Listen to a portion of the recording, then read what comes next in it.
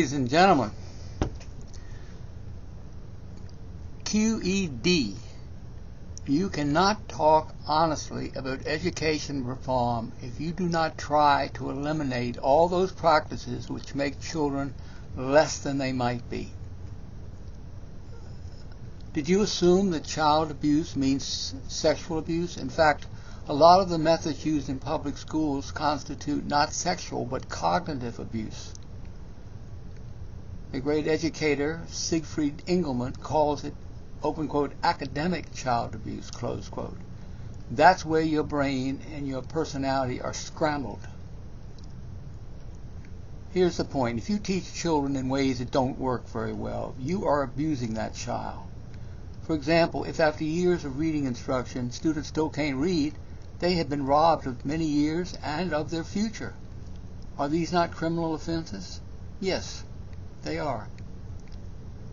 Cognitive abuse can be seen in reading, math, and all content subjects such as history, science, geography. Some methods get better results. If the school uses the inefficient ways, that's an abusive relationship. Here's the bad news. This sort of abuse, academic and intellectual, is commonplace. Sexual abuse is, of course, more traumatic and dramatic, more of a violation. On the other hand, cognitive abuse affects tens of millions of Americans, often for many years. The abuse starts in elementary school and goes right up into the middle years.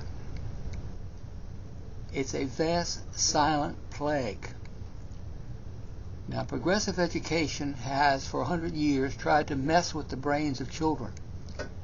They are supposed to have certain attitudes, specific feelings, and a passion for being cooperative.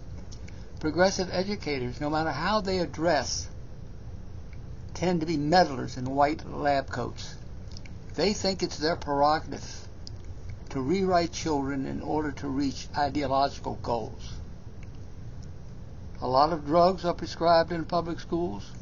Exercise is often limited.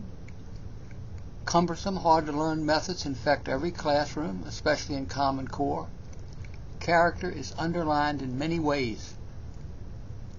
Find a class that's underperforming, and you will probably find academic child abuse. The people in charge of our public schools are con artists. Don't help them.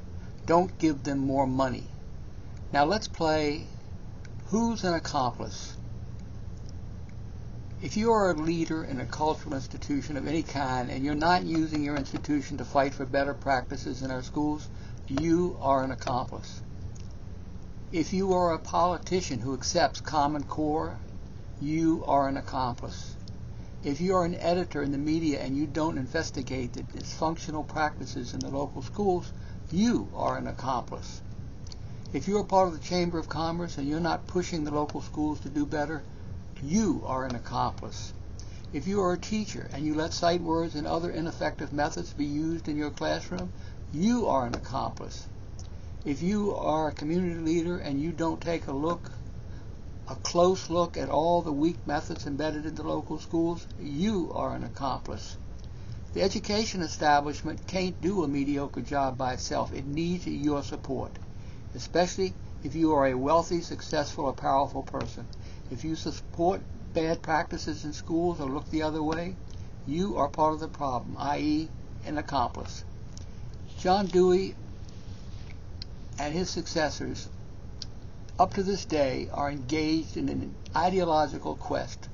Millions of children are being damaged. Future citizens are being stunted. No American should put up with this. Don't be an accomplice. If you keep giving these people more money without asking for concrete success, then you are an accomplice. Take the time to understand these issues at least a little. Why don't sight words work?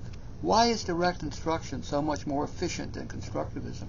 Why is memorization and practice so helpful? All of the bad stuff is part of John Dewey's war against children. Don't be an accomplice to the war against children. Thank you. Overview. Let's Fix Education explores 7 of my favorite themes. First, This podcast is a meditation on what I call the K-12 crime scene. So many destructive ideas.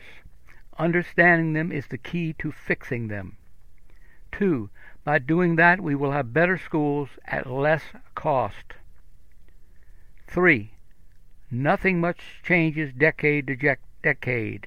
The big questions of the 1930s were the big questions of the 1960s and the 1990s. Any subject we discuss can easily intersect with any other subject. Most people instinctively want traditional education, but the education establishment fills classrooms with progressive gimmicks. The result is that we have a standoff, and that's why you run into the same ideas over and over. 4. The big brains in education keep telling students, don't bother memorizing this or that. You can look it up later. B.B. King, the great guitarist, is much smarter. He said, the beautiful thing about learning is nobody can take it away from you. 5. Lenin's ghost wanders through our school system. The hard left thinks big. If they have to kill millions of people to build their perfect society, that's okay. Same goes for dumbing down millions of students. Totalitarians want power. They will do anything to get it. 6. If we are going to survive, we have to take each child to his or her limit. As it is, we are creating millions of sub-educated students, from K right through college. 7. Analyzing education, especially dysfunctional education, is a lot more intellectually interesting than most people suppose. You'll enjoy this. Finally, P.S. My book, Saving K-12, runs parallel to everything discussed on this podcast. I also have an education site, improve-education.org, with 70 articles that complement everything discussed here. And I have hundreds of articles on the Internet. Enter a topic in Google with my full name, Bruce Dietrich Price, and let Google make suggestions. Thank you for visiting.